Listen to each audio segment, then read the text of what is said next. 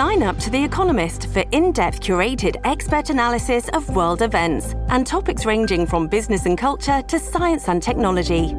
You'll get the weekly digital edition, online-only articles, curated newsletters on politics, the markets, science, culture and China, and full access to The Economist Podcast Plus. The Economist is independent journalism for independent thinking. Go to economist.com and get your first month free. This episode is brought to you by Shopify. Do you have a point of sale system you can trust, or is it a real POS? You need Shopify for retail. From accepting payments to managing inventory, Shopify POS has everything you need to sell in person. Go to shopify.com/system, all lowercase, to take your retail business to the next level today. That's shopify.com/system. Hello, everybody. This is Marshall Poe. I'm the editor of the New Books Network. NBN listeners like to read books and buy them. So we thought we'd tell you that right now, our friends at Princeton University Press are having a remarkable site-wide sale. You can get 50% off books, including ebooks and audiobooks, with the code 50, F-I-F-T-Y, at checkout until May 31. You can save some real money on Princeton University Press books. I encourage you to go there and check it out. Welcome to the New Books Network. Welcome to New Books in History, a channel on the New Books Network. I'm your host, Michael Vann of Sacramento State University, but please call me Mike. I'm so excited today. I have two guests who have written a subject that I have worked on, killing rats in the time of cholera and plague. Lucas Engelman and Christos Lynteris published Sulfuric Utopias, a history of maritime fumigation with MIT Press in 2020. Lucas Engelman is currently Chancellor's Fellow in the History and Sociology of Biomedicine in the Department of Science, Technology, and Innovation Studies at the University of Edinburgh. Previously, he has held a number of fellowships at Cambridge and in Switzerland. He co-edited Plague in the City with Dr. Lynteris and is author of Mapping AIDS, Visual Histories of an Enduring Epidemic, out with Cambridge University Press in 2018. He has about 24 articles and book chapters on various aspects of disease and medicine. And they include Mapping and Images of Epidemics and a piece on the plague in my hometown, Honolulu, Hawaii. His current 5-year project is The Epidemiological Revolution, a history of epidemiological reasoning and the 20th century, funded by the European Research Council. Christos Lynteris is a senior lecturer in social anthropology at the University of St. Andrews.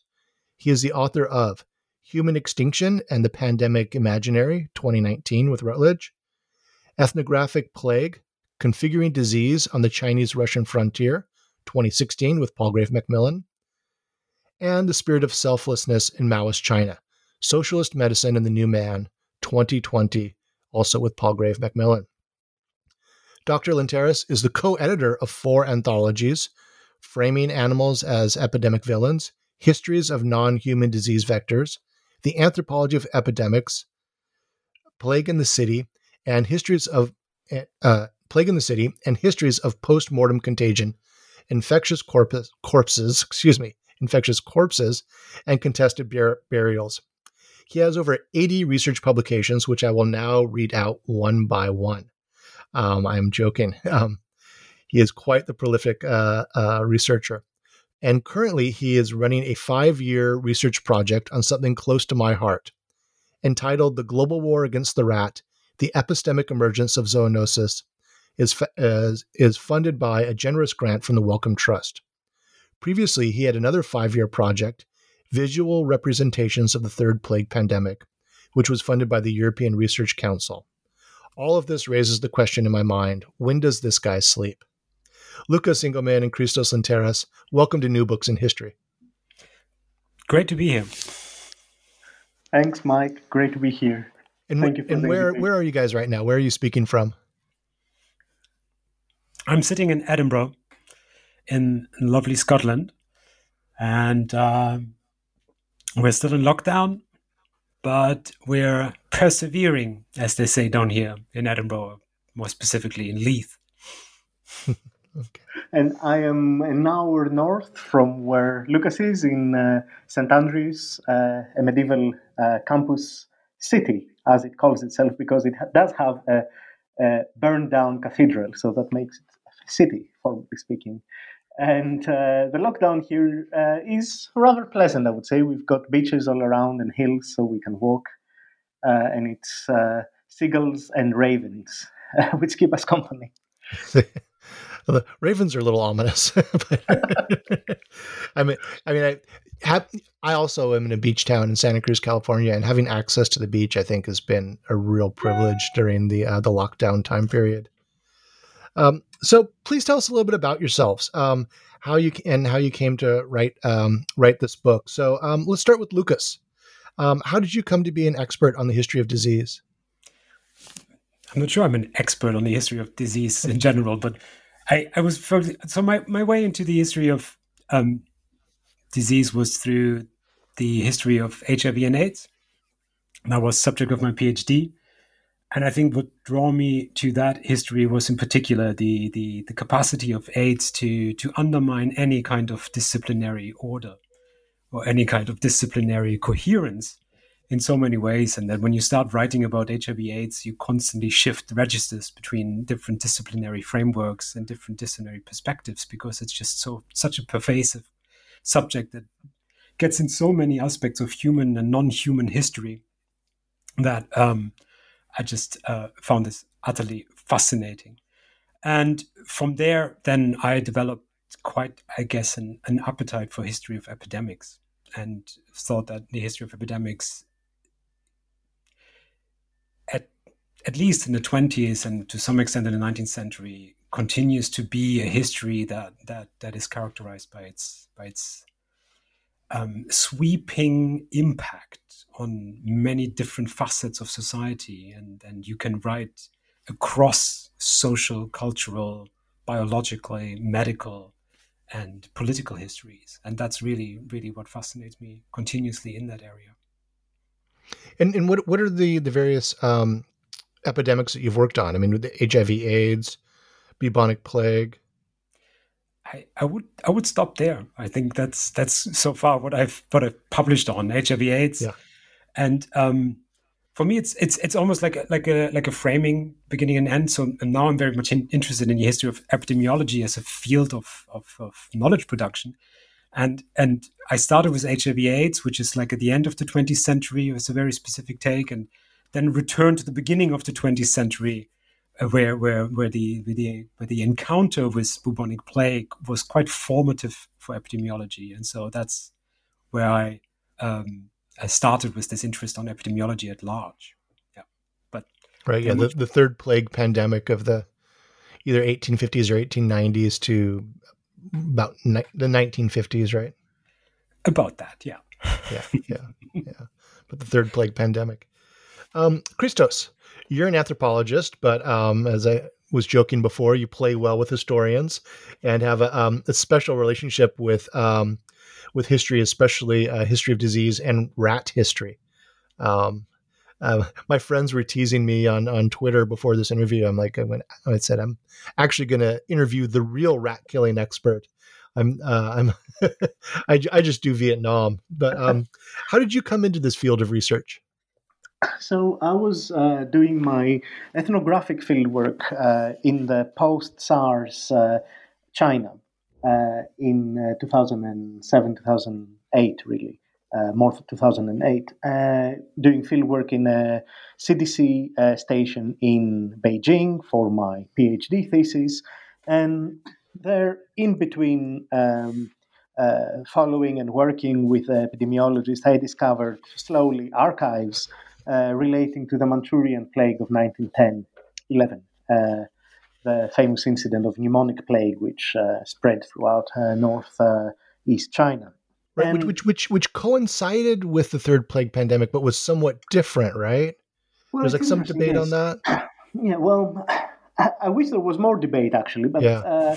I think it's really considered to be part of the third pandemic. Although biologically speaking, I think the link is rather suspicious because the the outbreaks relating to the Manchurian epidemic of 1910 really began simultaneously with the Hong Kong one in 1894, as very well covered in Russian epidemiological literature, which very few people read, of course. And so I think, biologically speaking, we cannot connect it with the Yunnan epicenter of the right. It was local fur trappers, right? Who yes, that was marmot hunters. Marmot hunters, yeah. Yeah, so marmot hunting, of course, has been there for a very long time, for ages. But it was the industrial hunting of marmots for fur, because their fur was used in the 1910s as imitation sable, and there was a huge demand for it in London, Leipzig, and places like that. So a lot of people came from central China, from Shandong province in particular, to hunt the marmots in the Mongolian steppes. So is global capitalism is the fault of this again? Yeah, of course. Of course. Okay. That's just, okay. We'll just assume that. Okay. I'm sorry. What's strange about that? Yeah. It was what led me to medical history was a classic act of sedition or treason for an anthropologist, moving from the field to archives, which is the original scene for historical anthropology, and I'm hooked. I love the archives, and then I started researching plague more and more and more. I had a postdoc in Cambridge after my PhD, which was on specifically the marmot hunter relation in that region, which was followed up by the project you mentioned, the European Research Council project, the visual representations of the third plague pandemic, which was on photographs and other means of representing that disease. So I started with SARS, and then I ended up with plague, a similar story with Lucas's, but also from ethnography to history, if you want, or from ethnography to archives. Plague became my home. I think plague is an absolutely fascinating disease and organism, both because of all the centuries that this has preoccupied humanity and the different manifestations in different social and cultural contexts, and because of its actual kind of disease ecology. It's so complex. It infects so many different animals. It creates natural reservoirs in so many different ways and areas across the globe. It is really, really hard to pin down and decipher in any mechanistic kind of epidemiological way. And this is just, if I am allowed to say that for a disease, I think it's beautiful. Beautiful? Yeah. Yeah. For an organism. I mean, plague has a right, like rabbits and humans and everything else in this world. Yeah. And it's happier left to itself. It doesn't want humans to intervene in its... humans are a dead end. It's pointless for plague to infect humans. Right. It's happier with rodents and with rodents, stuff. Yeah. in the Kazakh steppe. Yeah. Well, it's also endemic here in California. True. There's been a case a few years ago where a family in Yosemite Valley picked up plague on vacation, and then the where I got my PhD, University of California, Santa Cruz, beautiful campus, these lovely hills, and tons of ground squirrels, and you're not allowed to bring dogs up there for a couple of reasons. One of which is the ground squirrels are an endemic plague reservoir. So it is with us here in California. One of the things I find so fascinating is the more recent spread to North America. I mean, it really is around 1900 when international shipping brings it to Honolulu, my hometown, San Francisco, and then spreads into the West. And now Colorado, it's endemic in the prairie dogs or whatever they call those furry little critters. Well, so Furic Utopias is the offspring of what I call a mixed marriage, a union of an anthropologist and a historian. Although Christos just admitted that those boundaries are pretty shaky with him because he crosses that boundary. So how did you two blend these disciplines into a single monograph? And what did each disciplinary perspective bring to the book? I would start with saying like it's actually surprisingly easy. Yeah, I think it's also an interdisciplinary collaboration that I always cherished. Long before having worked with Christos, already really liked the kind of conversations, especially I guess between medical historians and medical anthropologists. There is, I think, a deep understanding and also a shared theoretical foundation that to some extent goes to Foucault, but also to some extent in other directions. And I think that is something that makes this work quite easily. And then there's also, even if part of that collaboration is that one is working more in fields and the other one is working more in the archives, which in our case is not really the case. Yeah? There is a deep appreciation for each other's expertise and each other's fields and archives as places that are very valuable. And that goes as far as to, I think, I learned the most about doing my archival research from anthropologists and how anthropologists would approach an archive. And I think that enriched my archival experience far more than any kind of Hilfswissenschaft teaching that I received when I studied history, yeah, where I was supposedly prepared for archival research, but that was a very technical and very sobering experience. Whereas the kind of encounter and engagement with the archives as situated, as also very encultured, if you want, spaces, is something that I really took away from the collaboration with anthropologists. But in our case, I think we both share a similar fascination for the archive. We both share a similar fascination for a good story.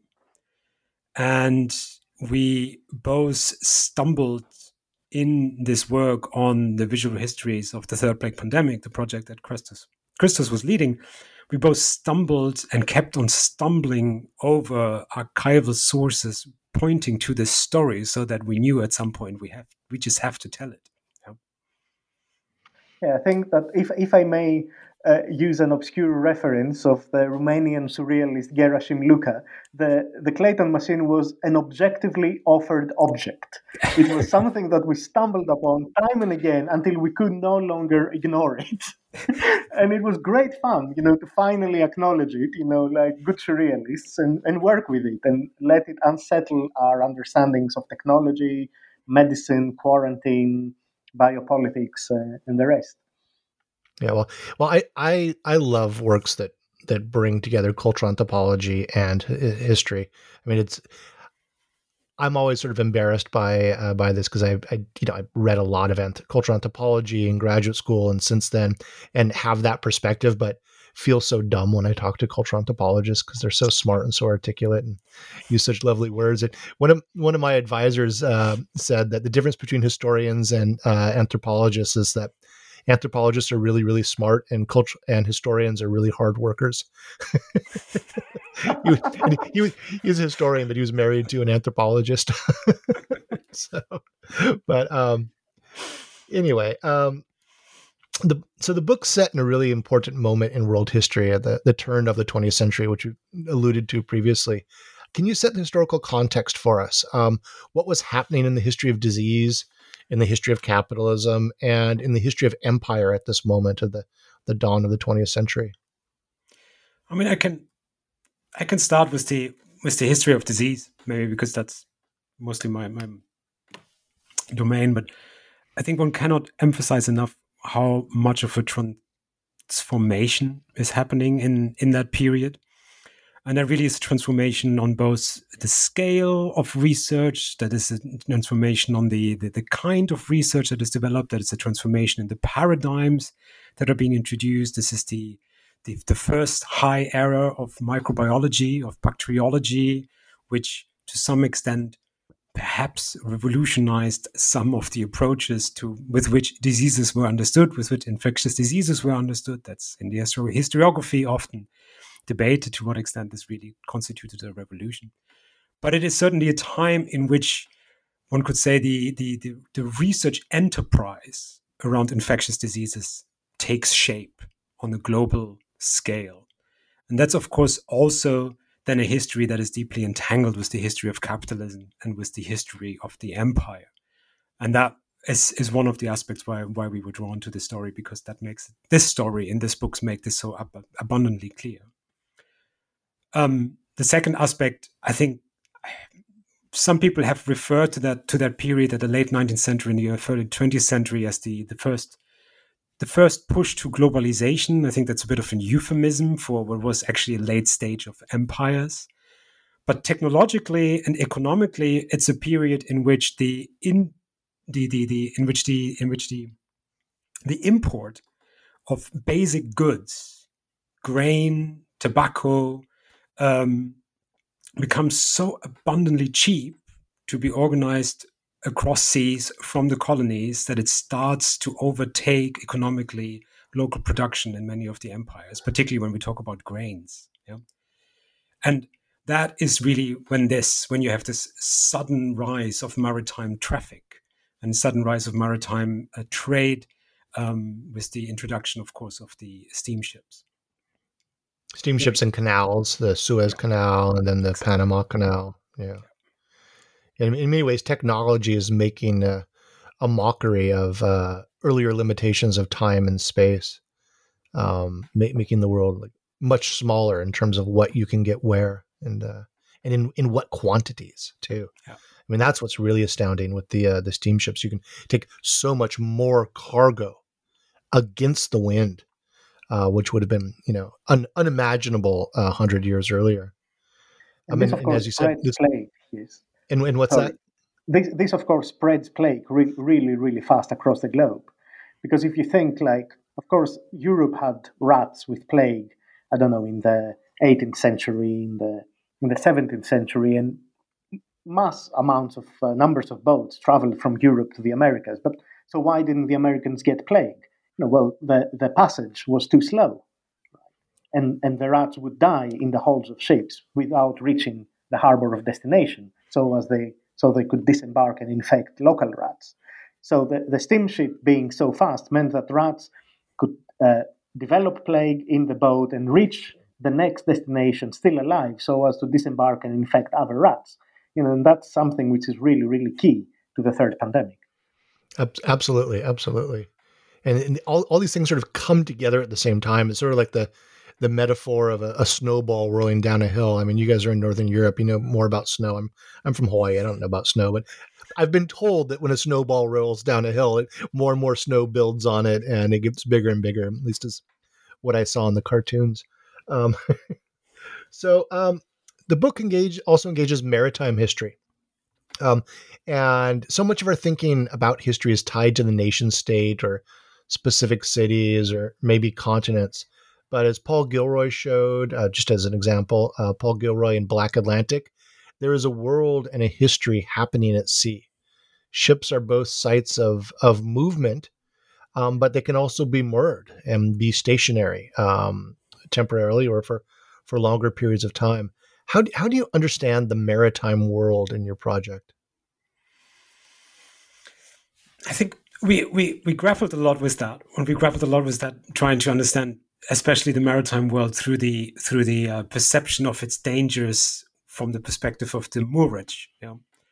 I think that's the perspective from which we rolled out this field. What I found really helpful was thinking about quarantine stations, and particularly here Alison Bashford's work on quarantine, and the idea that the world is of course a world of connected nation and of connected continents through the maritime world, but it's also a world of those kind of places that are somewhat suspended between the maritime seas, the kind of like vast emptiness of the seas, and the nation states. And these are the kind of the archipelagos, the islands like Angel Island, or I forgot what the archipelago is called in Sydney.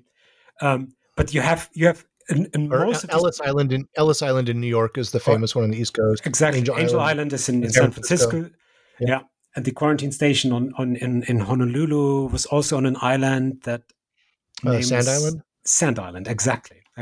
Yeah.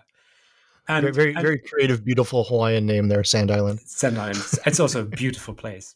I think it's washed away if I remember correctly. But these islands, they're all also connected. And I think that Alison Bashford really nicely showed this in the work. And they are places in these quarantine islands with all these sailors quarantined, in which this whole global history of maritime traffic, but also of the connected nation states, constantly mingles due to the sailors coming from all over the planets, being quarantined over periods there, and creating this like microcosms of that global history happening in very localized spaces that are still somewhat suspended and away from the actual, both from the overseas world as well as from the nation state to which they kind of can look across the bay. Yeah, and I think this kind of suspended space is really what was quite important to us to think through, and what that suspended space between traffic and between arriving creates in terms of necessities, in terms of control requirements to control this kind of space, but also as a space in which the difference is created between the danger of the traffic or the danger of the pathogen that comes across the sea and the kind of nation state that is supposed to be protected. Yeah, these quarantine islands, as I've been working on History of Plague, and they remind me a lot of international airports today. where have I been to Japan? Yeah, I've been to Japan a bunch of times, but I've never left Narita Airport. So was I really in Japan? Geographically, yes, but really no. And what I was experiencing in Narita was very similar to what I'd experienced in Heathrow or Chicago O'Hare or I don't know, Changi in Singapore. And I love that archipelago idea that there's these points around the world that are in different geographical locations, but they're all tied together with a very similar cultural and material experience of being in this site that's neither here nor there. Yeah. So I think this just so thought provoking, and I really, really love that. Let's talk about the notion of utopia, and maybe Christos can speak to this. Sir Thomas More coined the word utopia from the Greek, forgive my pronunciation, but utopos, meaning no place or nowhere. And it was a pun on the almost identical Greek word utopos, a good place. So where did this sulfuric utopia exist? And if taking More's notion of it being no place, did it ever really exist? Well, it existed in the minds of capitalists and hygienists at the time, for sure, and port authorities. So the whole idea was, could we have a system which would kind of abolish, if possible, quarantine and replace it with kind of a chemical technology that would control disease in boats. So what's the problem with quarantine? The problem with quarantine for trade rather than human quarantine, a cargo quarantine, is that it detains cargo for 40 or more days. And hence, one problem is that cargo may be spoiled as it's waiting, or that it will lose its value, and even if it doesn't lose its value, it's costly and there is a loss of money in this process. So within the time framework of the book, say 1870s to 1920s, when we have this global empire being developed across the globe, and also a very, very aggressive capitalism, especially after the defeat of the Paris Commune, and the 150 years anniversary is coming up soon. Yeah, I love that you referenced that as this important point there. I mean, I thought that was really perfect. Point.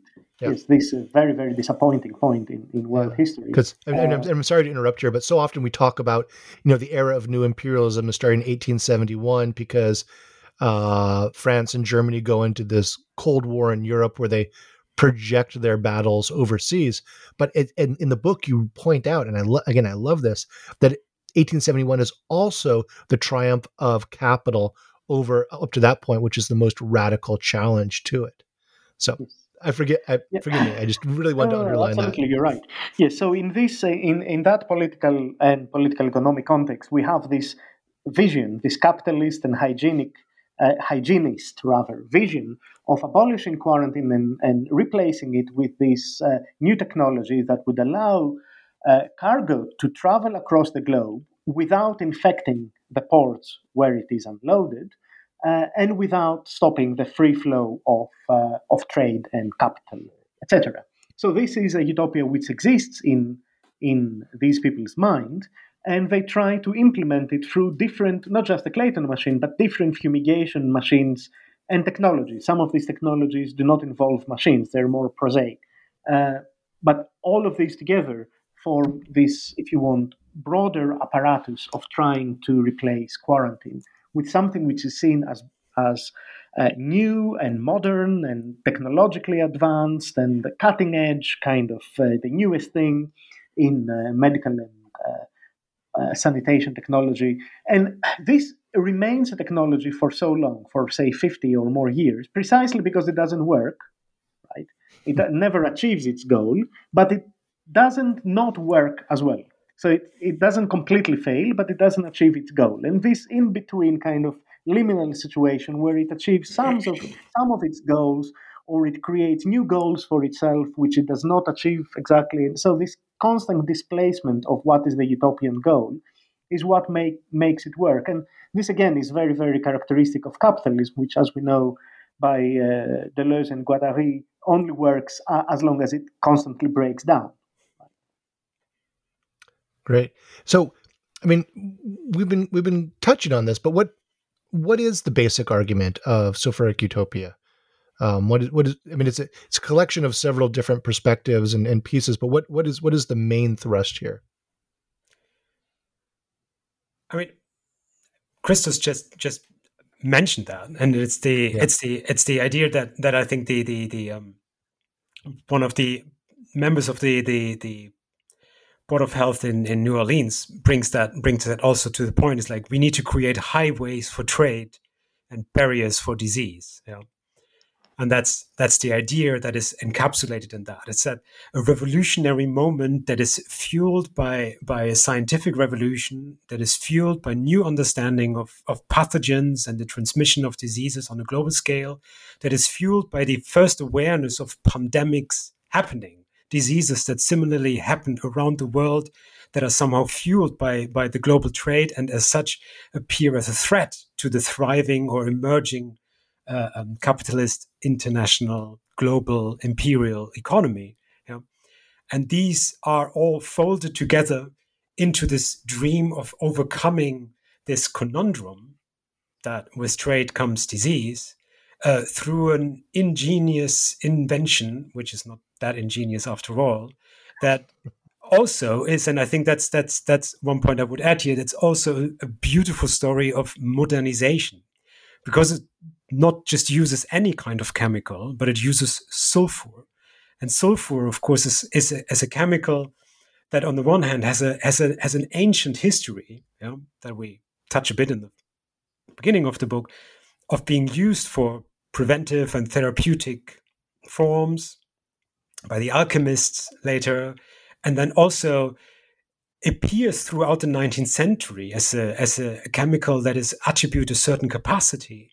But it's only there at the end of the 19th century where that capacity becomes defined as a disinfectant, or defined as a destructive capacity towards certain organic matters. And that all falls together then with the same aspects that we also would add, is that the production or the kind of the mining of sulfur becomes incredibly cheap at the end of the 19th century as a side effect of the technological inventions for mining of oil. Yeah. So all of that is part of that story that somehow then leads to this idea that with sulfuric fumigation, one can overcome almost anything that hasn't been modern, yeah, only to never really become modern. Sorry, Christos, for that Latourian quote. You're forgiven. And also, I think very important is that, of course, there is no consensus about what plague is or how plague spreads. Contra Latour and his pasteurization of France, which unfortunately has created the caricature of the Pasteurian discovery of plague. Actually, within the Pasteur Institute, people didn't really agree, and definitely outside the Pasteur Institute, no one was quite convinced about how plague is spread. Everyone agreed on the microbe itself, on the bacterium, but that was not enough, of course. So we have conflicting epistemologies and antagonistic epistemologies of plague and its carriers, its spreaders. Is the rat involved? Is the soil, the earth involved in the spreading of plague? Are fleas important or not? And various other questions, which we now think of as obsolete, but actually they were very important at the time. And at the same time, we have rival empires who, of course, want to confound each other. They're not out there to create a joint utopia. The British want to confound the Ottomans want to confound the British and the French the Germans, etc., etc. So each develop their own argument, their own machines, their own technologies, some sulfur-based and some carbon-based. The German ones, for example, were carbon-based, and the Ottoman ones. And through these this bringing together of different visions of plague and different visions of plague control, we actually have a clash of empires, which is very visible in international conferences, but also in, if you want, international or multinational bodies of epidemic control, such as the Istanbul Board of Quarantine, which is composed by representatives or delegates from different nations. And in that archive, for example, we see enormous fights between medical delegates about all these things, which have a very, very clear imperial purpose. This episode is brought to you by Shopify. Do you have a point of sale system you can trust, or is it a real POS? You need Shopify for retail. From accepting payments to managing inventory, Shopify POS has everything you need to sell in person. Go to shopify.com/system, all lowercase, to take your retail business to the next level today. That's shopify.com/system. I really appreciated the discussion of the Ottoman Empire and their efforts at plague control, and especially so much of the European literature is a stereotype of the sick man of Europe. The empire is hobbling along, losing pieces are falling off. Right? It's sort of when I teach it to my students, I say it's like the Bruce Willis movie The Sixth Sense, where Bruce Willis is a ghost and doesn't know he's dead yet, right? And that's sort of the narrative. But there's actually this really incredible vitality in late Ottoman scientific research and diplomatic engagement with issues of international public health. Controlling the Jeddah, the port for the holy city of Mecca and the Hajis and the annual pilgrimage, and in addition to important trade flowing through the Ottoman Empire. They're very, very active and very concerned, and so much of, I think, the historiography of Europe and public history is about France and England and Germany and maybe some Japan, right? And the Ottomans get elided. So I was really delighted to see that history in conversation there. So in addition to empires, there's some other main characters in the book, many of which are not human.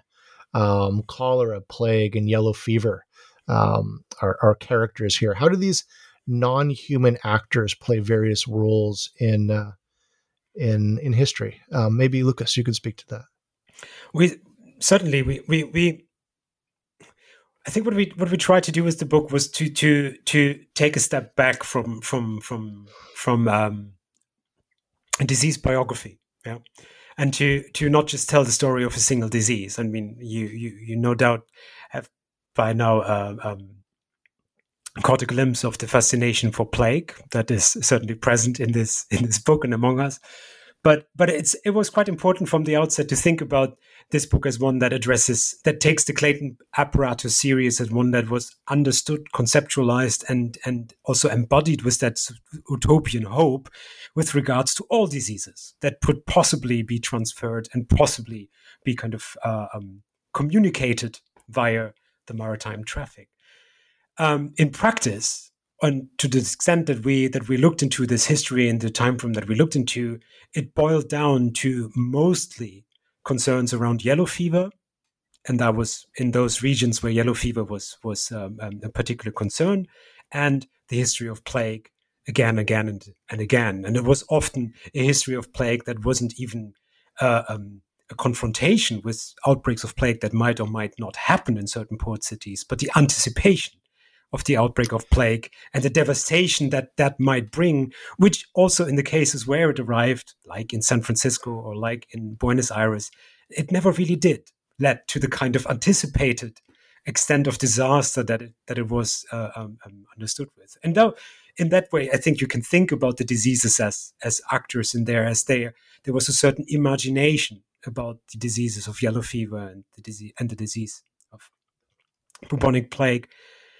that led to a sense of urgency, but also to a sense of global collaboration, across various boundaries to develop systems of containment or systems of control.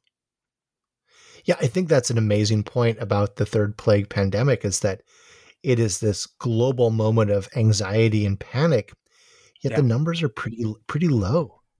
And my students always ask about that, and they say, "Well, the numbers are so low. How is this really important?" It's like, well, we'll look at how medical authorities responded, look at how state systems responded, look at impacts on the flow of trade and so forth, the economic consequences. And again, it's that anticipation that you said, that anxiety that in some ways is more important than the actual impact of the disease. I mean, not to belittle the death or the suffering of any individual, but it's not quite it's not the Black Death of the Middle Ages, right? But it is in their minds, and I think that's important. In their minds, you say. So that's the medical imagination that Lucas is referring to. Exactly. That the moment when Yersin identifies the bacterium and says this is the bacterium that led to the Black Death, with Black Death, of course, being a mid-19th century category and not a medieval category. It's a Gothic category, as historians have shown. It Gothifies nature and disease. So they're summoning up this specter of the Black Death. So every single outbreak, no matter how small, is seen as a possible precursor of the Black Death, the return of the Black Death. I mean, of course, 12 million people died of the third plague pandemic, so it's not an insignificant event in terms of mortality. It's a lot of people dying, especially at that time. And in some places like India, it's really, really big. Thanks to the British colonizers, of course. Yes, thanks to British colonizers. But I think what creates this anxiety and this concern is this imagination of the Black Death on the one hand. And on the other hand, we have to be a bit fair to these people that it's also the actual biological complexity of plague, right? Which they see as its elusiveness. They don't see it as complexity. They see it as an ability, an innate ability of the bacterium or the disease to hide, to transform, to be a trickster, to have an agency to confound human will and effort. Of course, this is all because of as I said, the disease ecological complexity. It has so many different transmission pathways, hosts, maintenance pathways, and which, of course, are really, really difficult to understand, especially in the midst of a crisis. Right? But this is also another thing which creates anxiety, that they don't see the same thing everywhere. Right? They think they know it. They think they know how to control it. They apply the same measures that worked in another place, and it doesn't work, and it spreads. And this really freaks them out. Yeah, exactly. And so, I mean, we've been touching on this, but there are other non-human actors in this story, with the plague, rats, and with yellow fever, mosquitoes. Could you speak to Christos? Could you speak to the history of rats and anti-rat campaigns? Sure, yes. So I think there is an imagination in our world today that plague has always been associated with rats in people's understanding of the disease, but that's not at all the case. I mean, if you go and read books, even in Victorian times, before the 1890s, the rat is seen as destructive, it is a nuisance, it is a noxious animal, it's a vermin, but that's because it eats food, it destroys food resources. Most writings at the time would actually say that the rat is free of any disease and that it's that this is a good thing. That's the redeeming characteristic of the animal. There are, of course, already records from the 1850s which suggest that there may be some connection between plague and rats. These come from the Indian Himalayas in Kumaon and Garhwal. But these are observations or if you want, systems of knowledge which are native. They're native Indian, like Indian systems of knowledge, which the colonial officers, the British colonial officers, see with great suspicion. And it never leads the British medical officers to a conclusion that plague actually spreads with rats, or that rats have any actual transmission role in this disease. In 1894, when Yersin identifies the bacterium, as you know yourself, you're an expert on this, he makes some vague mention of rats. There are again stories of rats being involved in Yunnan in the spread of plague, but he never he's in Hong Kong and he sees the rats dying and coming out of the sewers. Yeah, but he never really makes much of it. I mean, he also says flies are transmitting the plague. Then in India, it becomes more systematic, this study, with Paul Louis Simon eventually in 1898 identifying the flea of the rat as the intermediary vector. But again, this does not stabilize facts. People are not convinced. Right? So it's a very slow story, of the rat actually being accepted as not just a co-patient or a precursor of human plague, but actually the animal which is key to the transmission of the disease to humans, let alone the fleas being involved. That takes even longer. So it's a very complex story.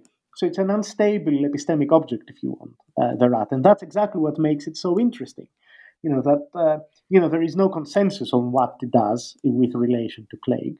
And although we start having a global war, if you want, well, first a local wars rather, and then kind of a more connected global war against the rat by 1900, we cannot really say that there is a common epistemological ground behind that, nor even a methodological one.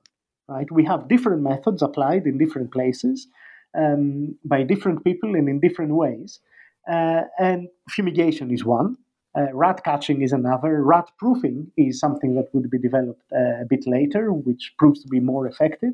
And within these methods, we have huge differences. So rat catching, just to give an example, could involve the mass mobilization of the entire adult population, as happened in the early 20th century in Denmark, or it could involve subalterns, so-called coolies, in the catching of animals. It could, as you know very well, more than us, better than us, rat catching through bounties, or it could involve professional bodies of municipal workers, or it could involve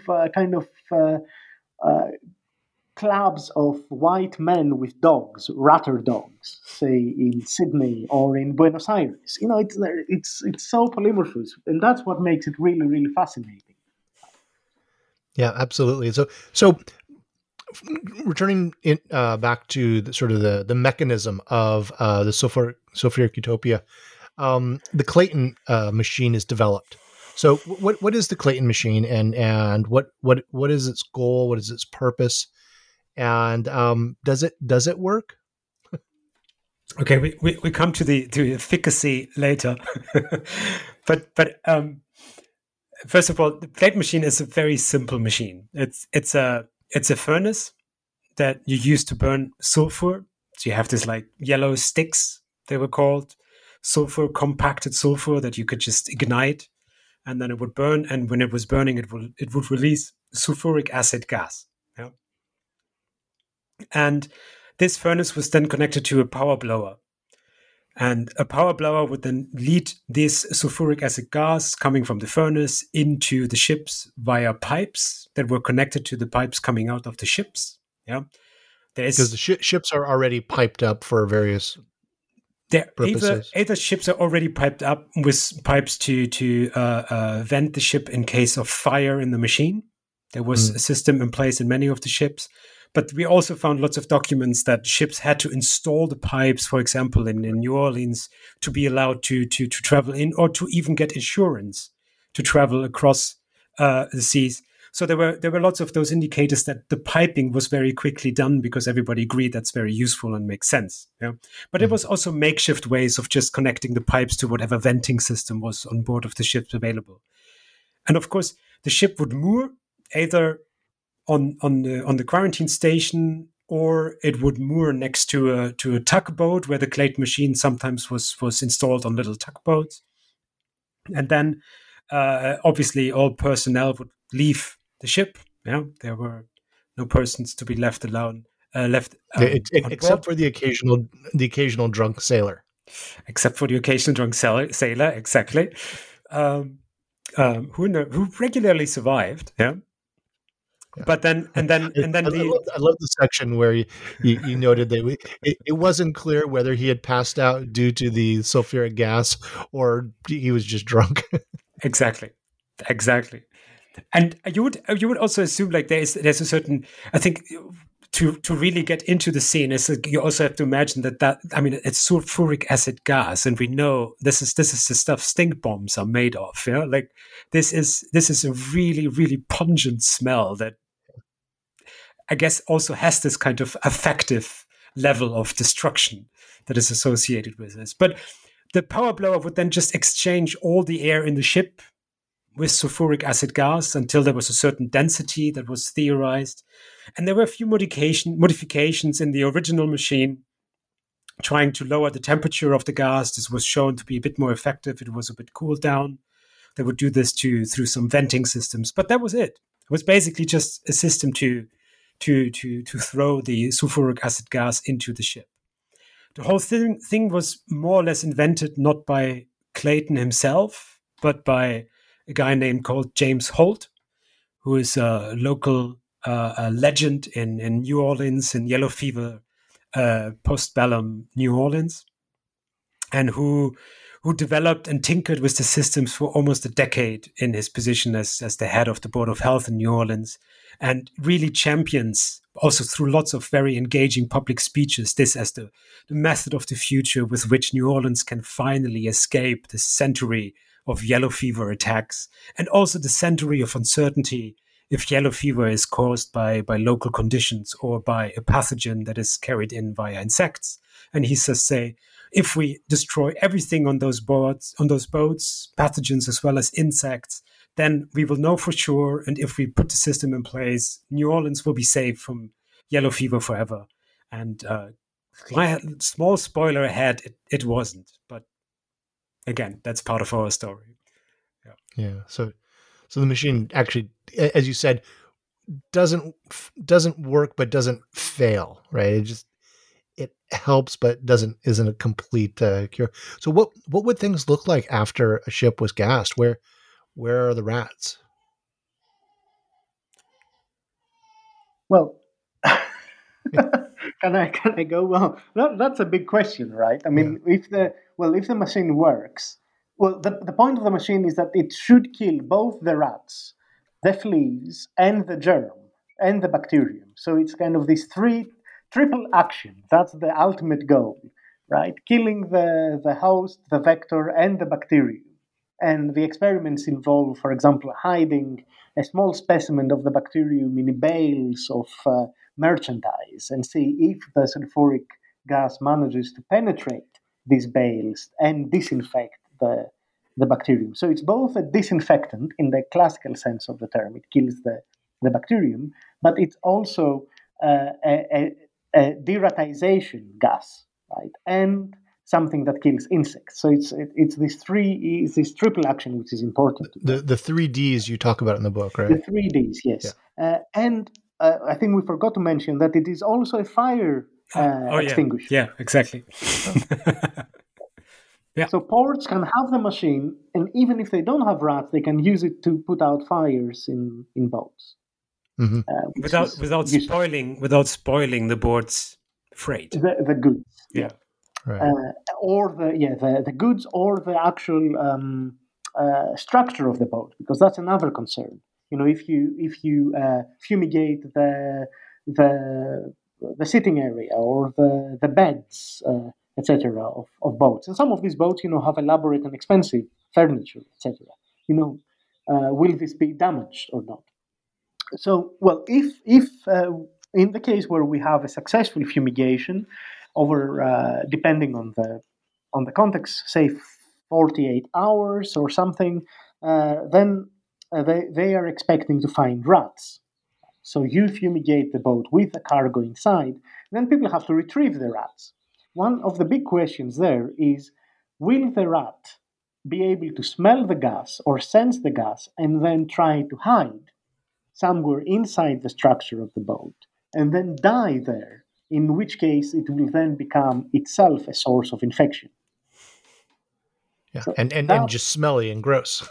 Well, smelly and gross, and also, a potential source of infection, because they believe that corpses can transmit plague. They believe that rats are cannibalistic animals, so they eat the corpses. So, if a new rat comes in and it's a healthy rat, it will eat the plague-infected corpse and become infected. It gets even more complicated, of course, if you involve other understandings of plague transmission. So, for people who believe that the soil is involved in the transmission of plague, and Yersin is one of the big proponents of this theory, even if you have a boat which hasn't got any infected rats, right? And you get non-infected rats coming in from a harbor, if the soil, which is lingering, from carrying goods in and out, the dirt, which is on the bales or in all these things that you bring into the boat, if this soil is contaminated by plague, then these non-contaminated rats will become contaminated in the passage, say from Alexandria to Trieste. So, under this theory, no boat can actually be said to be free of plague. Right? Every boat has to be fumigated.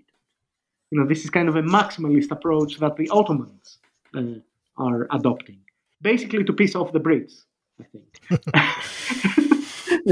who are furious, as you can imagine, because that means that you have a complete disruption of everything across the Mediterranean. Yeah, and that raises an important tension between the interests of public health, stopping pandemics, and the interests of capital. The global flow of trade. We've touched on this previously, but could you say a few more words on that, and how some of these conflicts between, again, the public health and capital play out in your story? I can start for the United States, where I think this is really interesting how it plays out, because it's not just simply it's not just simply a conflict in, again, if you take the example of New Orleans, between the Board of Health and the Board of Trade, and they do have different opinions and they do have different viewpoints of a lot of questions pertaining to hygiene and to what are the required measurements, quite reminiscent of certain contemporary arguments and questions around COVID. But I think it's much more what is a key point in New Orleans at the time is that on the one hand you have the idea to abolish quarantine as something where everybody agrees on as a good practice. The Board of Trade agrees on that because it's a costly practice, as Christos said earlier. But the Board of Health also agrees on, because quarantine and the extent to which ships are supposed to stay in isolated spaces before they're left inside the harbor is entirely uncertain. Nobody knows what the right amount of time is. And the right amount of time also is constantly undermined by epistemologies, or by kind of the shifting understandings of disease, as Christos just mentioned. So also from the perspective of the Board of Health, abolishing the uncertainty of quarantine allows to set a new standard, a new modernized standard of security from disease. And that then fits into this larger system that New Orleans, or the state of Louisiana, found itself in the late 19th century. And that was that whenever there was an outbreak of yellow fever, whenever there was an outbreak of any kind of disease in the New Orleans harbor, states around Louisiana would invoke so-called shotgun quarantines and would just simply stop trade with Louisiana across the United States.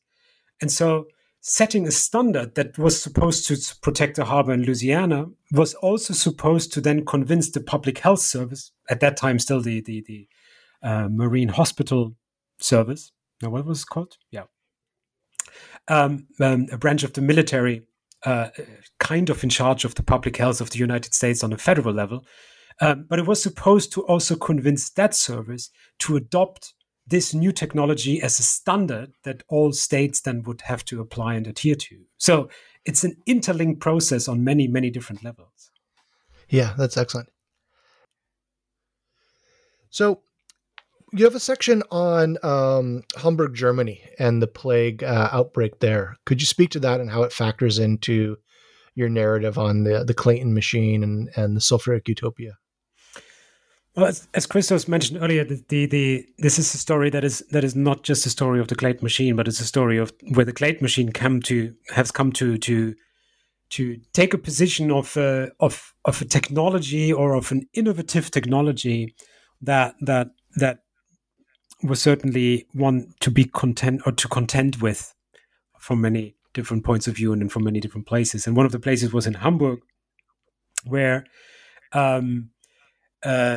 a similar principle was developed, but instead of using sulfuric gas or sulfuric acid gas, the entire system was based on Generator gas, as it was called in German, basically carbon based carbon monoxide or carbon dioxide, developed then into some kind of mixture, if I remember that correctly, and then introduced into the ship's holds just as it was with sulfuric acid gas.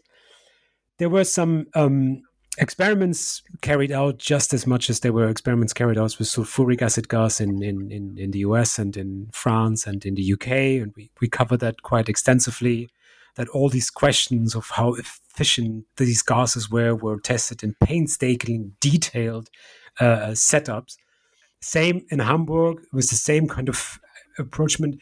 But in Hamburg, interestingly, this kind of gas was one that then was also understood to be used as one that was not as efficient as sulfuric acid gas, especially not as efficient as sulfuric acid gas when it comes to the destruction of vectors, to destruction of rats, but partly due to German pride, partly due to having fixated on that kind of competing technology and competing mechanism, one kept going with the Generator gas and with the kind of institution, or with the apparatus that they had built there, and assumed that the use of this gas for every incoming ship from a harbor that was understood to be suspicious would reasonably safeguard Hamburg from plague outbreaks, which it also seemed to have done more or less.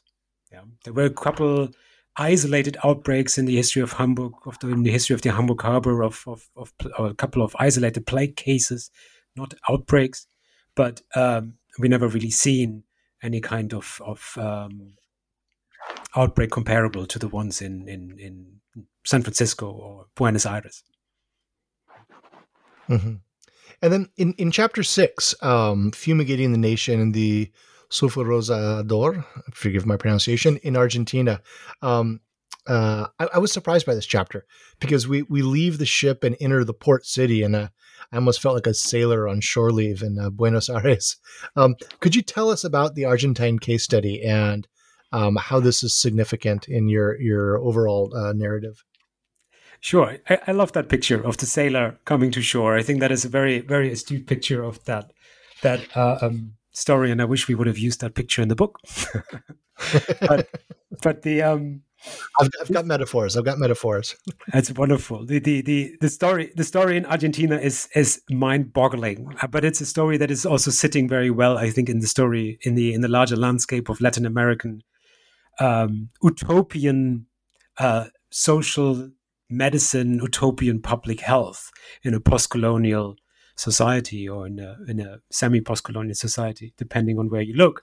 But it is a story certainly where this idea of maritime hygiene is being observed, is being understood, and is being transferred into the fabric of urban density and to this kind of like age-old trope of the city as a suspicious space in which disease fosters, in which disease emerges.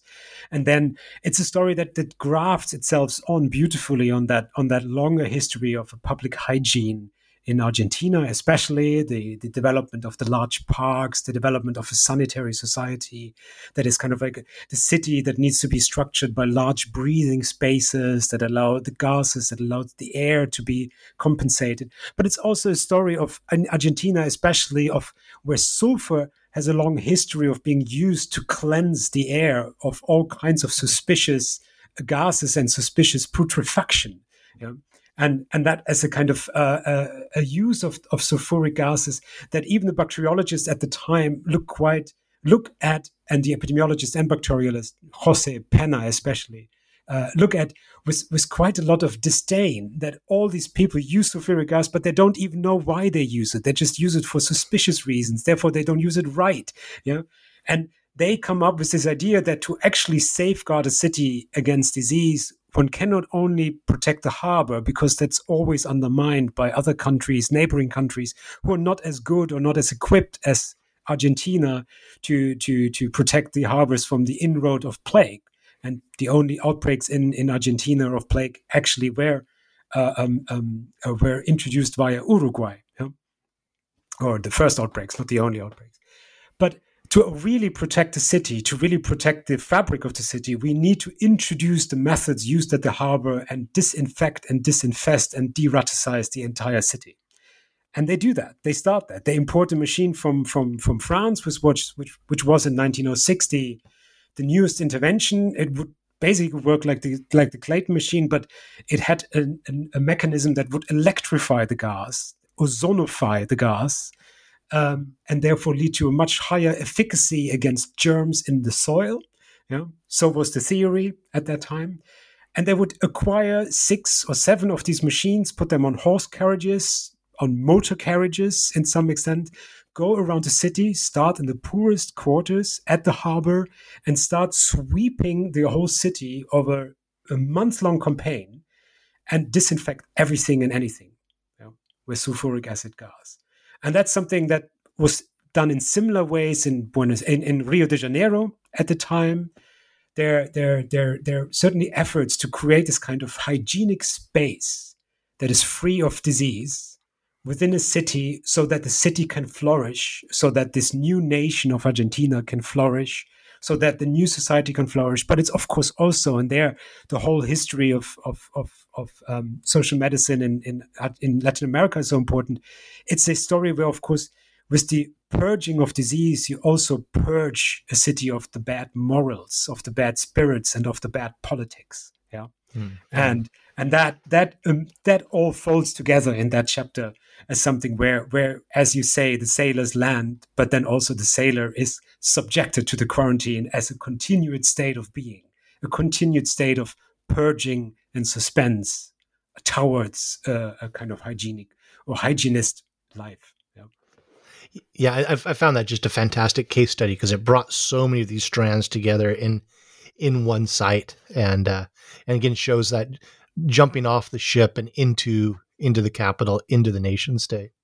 So after about a decade of sulfur conquering the world of shipping and becoming the thing to do, it goes into a fairly quick decline and is replaced by other forms of gas used against rats and bacteria, which eventually leads to the development of a form of gas called Zyklon B, which has a linkage, obviously, to the Nazi regime and the Shoah. Could you speak to the sort of the end of the sulfuric rain and the rise of new gassing regimes?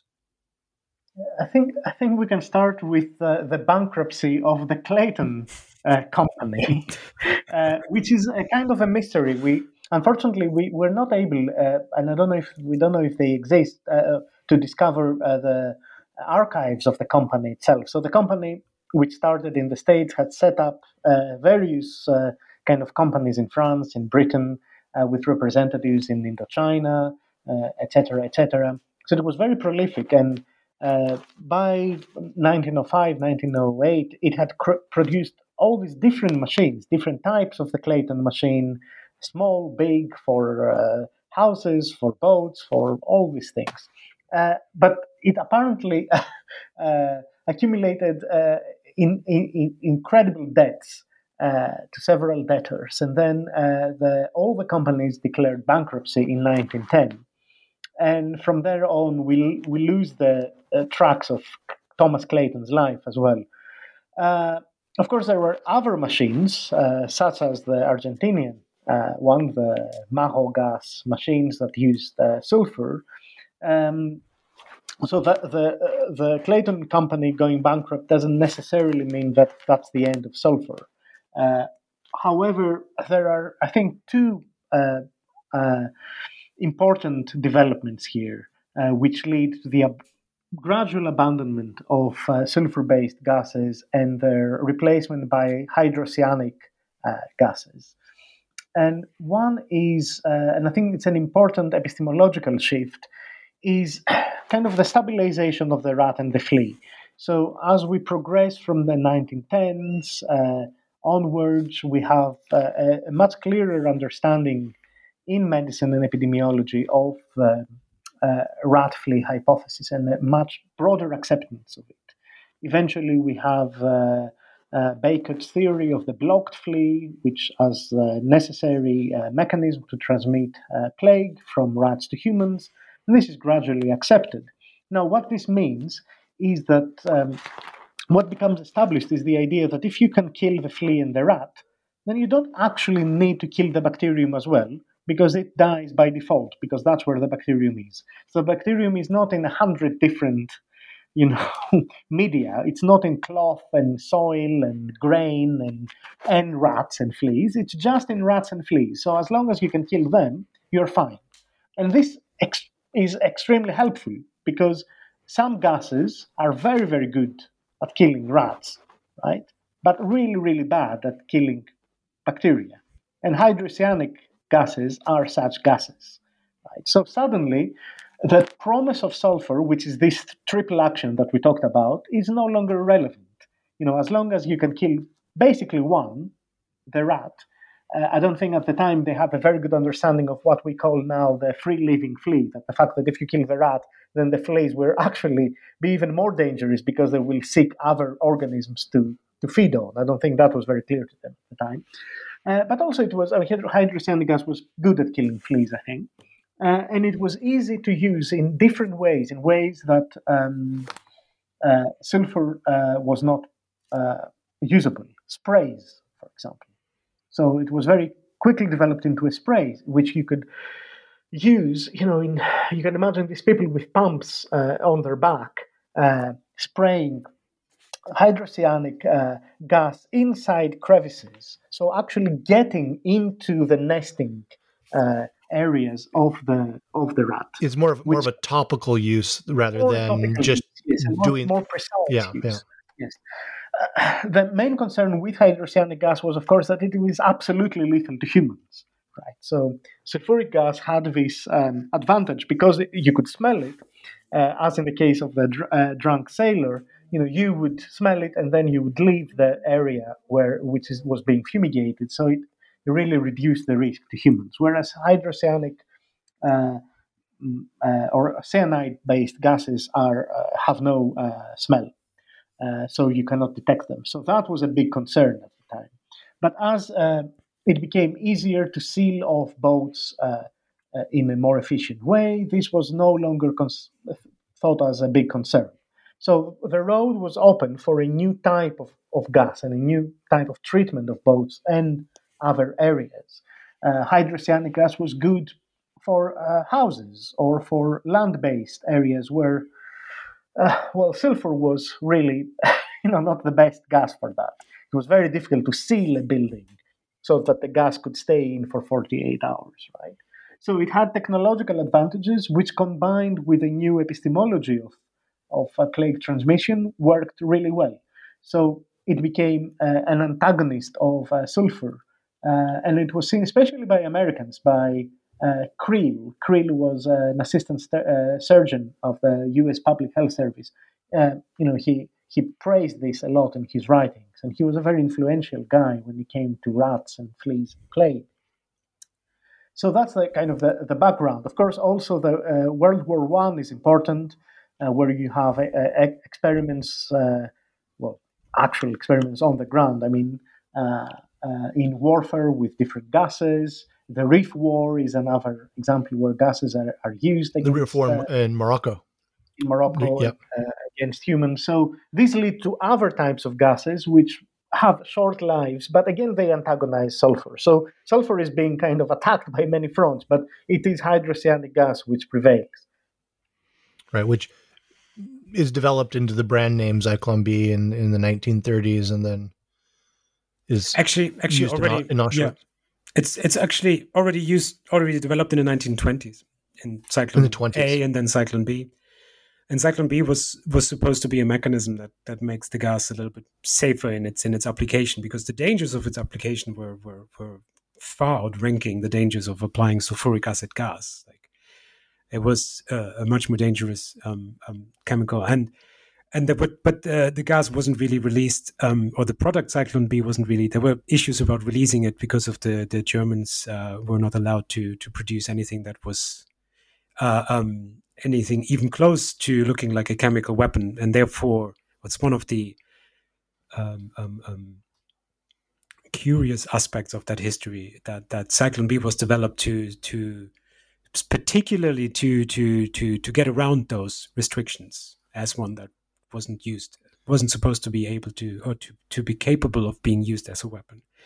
But that's a story that restrictions from the Treaty of Versailles after exactly after World War I on Weimar, Germany. Yeah. But that's a story, of course, that has been developed in detail by Paul Weindling, and I think that's the absolute reference that we also do not repeat or do not need to repeat in our book. But I think for us it was just important to keep an eye on that development, and that really what we did in many ways with the story developed in this book is to create a bit more texture to how those kind of metaphoric investments that were also part of Zyklon B, as one used in the disinfection and disinfestation and deratization campaigns, and how these metaphoric investments that were associated with this gas were developed over decades in maritime fumigation, and that history matters, and that point of conversion is again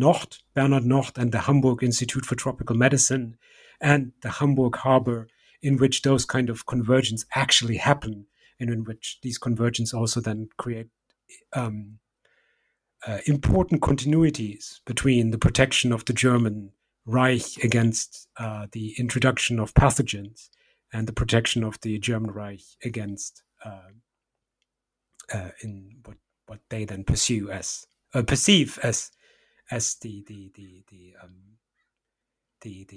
enemy from within. Right.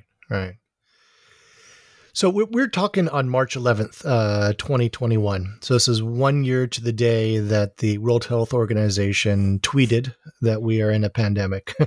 It's not official until it's been tweeted, right? So we obviously have to address the gorilla in the room, COVID-19. How does your research intersect with the current pandemic? Well, I think we were both pleasantly surprised to see that The Guardian included the book in, what was it, the 20 or 30, whatever it was, books to help us understand 2020. We thought the book was to help us understand the 19th century. We are pleased it was included in that list. Oh, that's fantastic. I didn't see that list. That's great. Yeah, but I think that at least I am very reluctant and rather hostile to this whole framework of lessons from history, which has become this great pacifier in this pandemic. I think it's, well, see, you're an anthropologist, and that's why you're hostile to that. Okay, but go on. I'm interested ethnographic. I have to say, I entirely agree. Well, you're a traitor to the profession. But go on. But you have to agree also that it's ethnographically interesting what's happening. That suddenly, history is useful, guys. History is cool because it can tell us some repetitive narratives, basically, about today. And I think it's really, really upsetting, this whole genre of lessons from history. But I think there are definitely warnings, if you want, from history, or or ideas that come from a critical historical study of epidemiological and medical processes, and generally the third plague pandemic, history of the third plague pandemic, and specifically of plague control, vector control through these fumigation technologies is very helpful in for us if we want to unsettle the given understandings of COVID-19 and its control. Right? Yeah. Yeah. Okay. So you both been really generous with your time, and I've got so many more questions, and I could keep you on the line for a couple hours. But before I let you go, I've got two more questions. First, can you each recommend 2 books for our listeners? I mean, The Guardian's already recommended your book, so I can go ahead. Yeah. I think I'll decide to stay a bit in connection with our Sulfuric Utopias book. And I think 2 books that I really enjoyed reading over the last few months was The Economization of Life by Michelle Murphy, which I think is a brilliant expose of the kind of development of global health or of global development politics with regards to the integration of population science. And she does this really nicely from Drosophila experiments by Raymond Pearl all the way to the value of the unborn life in fertility politics in the 1970s or 60s and 70s. And it's just a fantastic read to really rethink this idea of global development.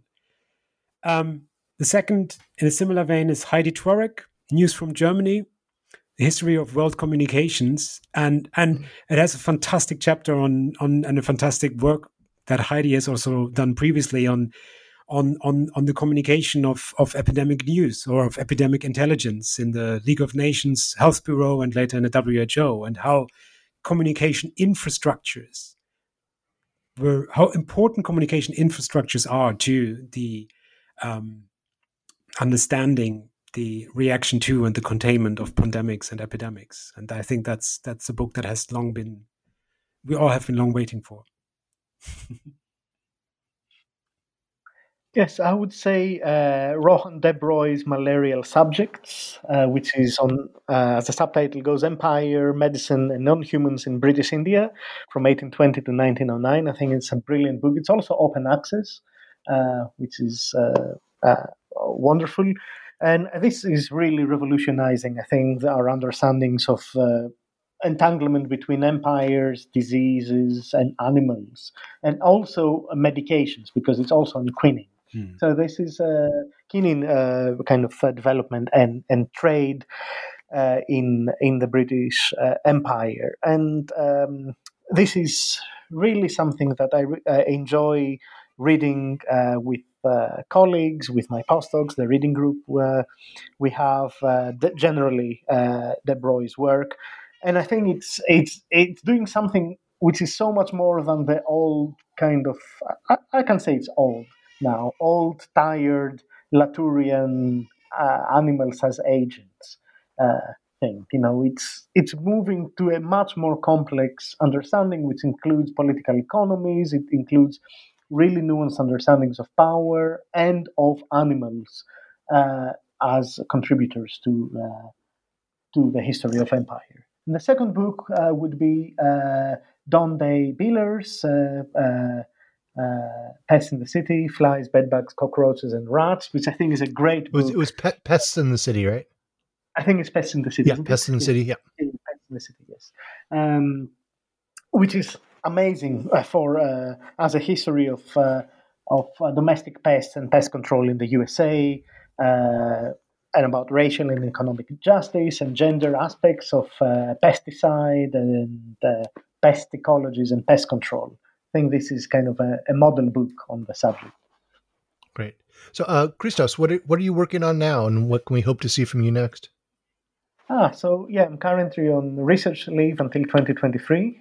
Very happy. Rub it in. Okay. And I've finally managed to submit the monograph from my old project, from the Visual Plagues project, which is on the emergence of epidemic photography. And now I'm working on my rats book, which is on the development of understandings and framings of rats as plague-related animals, let's say, a global history. Fantastic. So many of my colleagues call me the rat guy, and I'm really happy to pass that mantle on to you. Well, I've been the marmot guy for so long. The marmot guy. That makes me think of the Big Lebowski. Exactly. and Lucas. I just started my research project on the history of epidemiological reasoning, and I'm very excited to do this work finally, or to be able to do this work finally. We have a lot of big things coming up. There will be 2 jobs, 2 what I think are very attractive postdoc jobs that will be announced shortly, and we have a workshop on what was epidemiology. The call for paper is out, and you can find all of these information and also a long list of references for the history of epidemiology on the project's Twitter account, ERC Epidemi with a Y at the end. That it's been a great pleasure to curate this list. I'm currently at number 60 of 100, and there's 40 more to go. So I'm already trying to making difficult choices, what not to include and what to include. But it's a great exercise to level the playing field of what are we talking about when we talk about the history of epidemiology. And I think there are a million answers to this. And the idea of this project is to develop a few new perspectives, but also to open up a few more doors into cooperations or collaborations between history and anthropology, history and sociology, and STS. And great, and you're pushing that out on Twitter. I'm pushing that out on Twitter, but I'm also working seriously on other publications in the meantime. And what was the Twitter handle on that? What was the Twitter handle on that? It's ERC Epidemi. So great. I think we all follow each other, right? Yeah, I know. And Christos, what was your Twitter account for our listeners who might want to follow? Visual Plague. Visual Plague. Yeah. Great. So, thank you so much for chatting with me. I've really, really enjoyed this. So, this has been a conversation with Lucas Engelman and Christos Lynteris about their new book, Sulfuric Utopias: A History of Maritime Fumigation, out with MIT Press in 2020. I'm your host, Michael Vann of Sacramento State University, and this has been an episode of New Books in History, a channel on the New Books Network. Thank you for listening.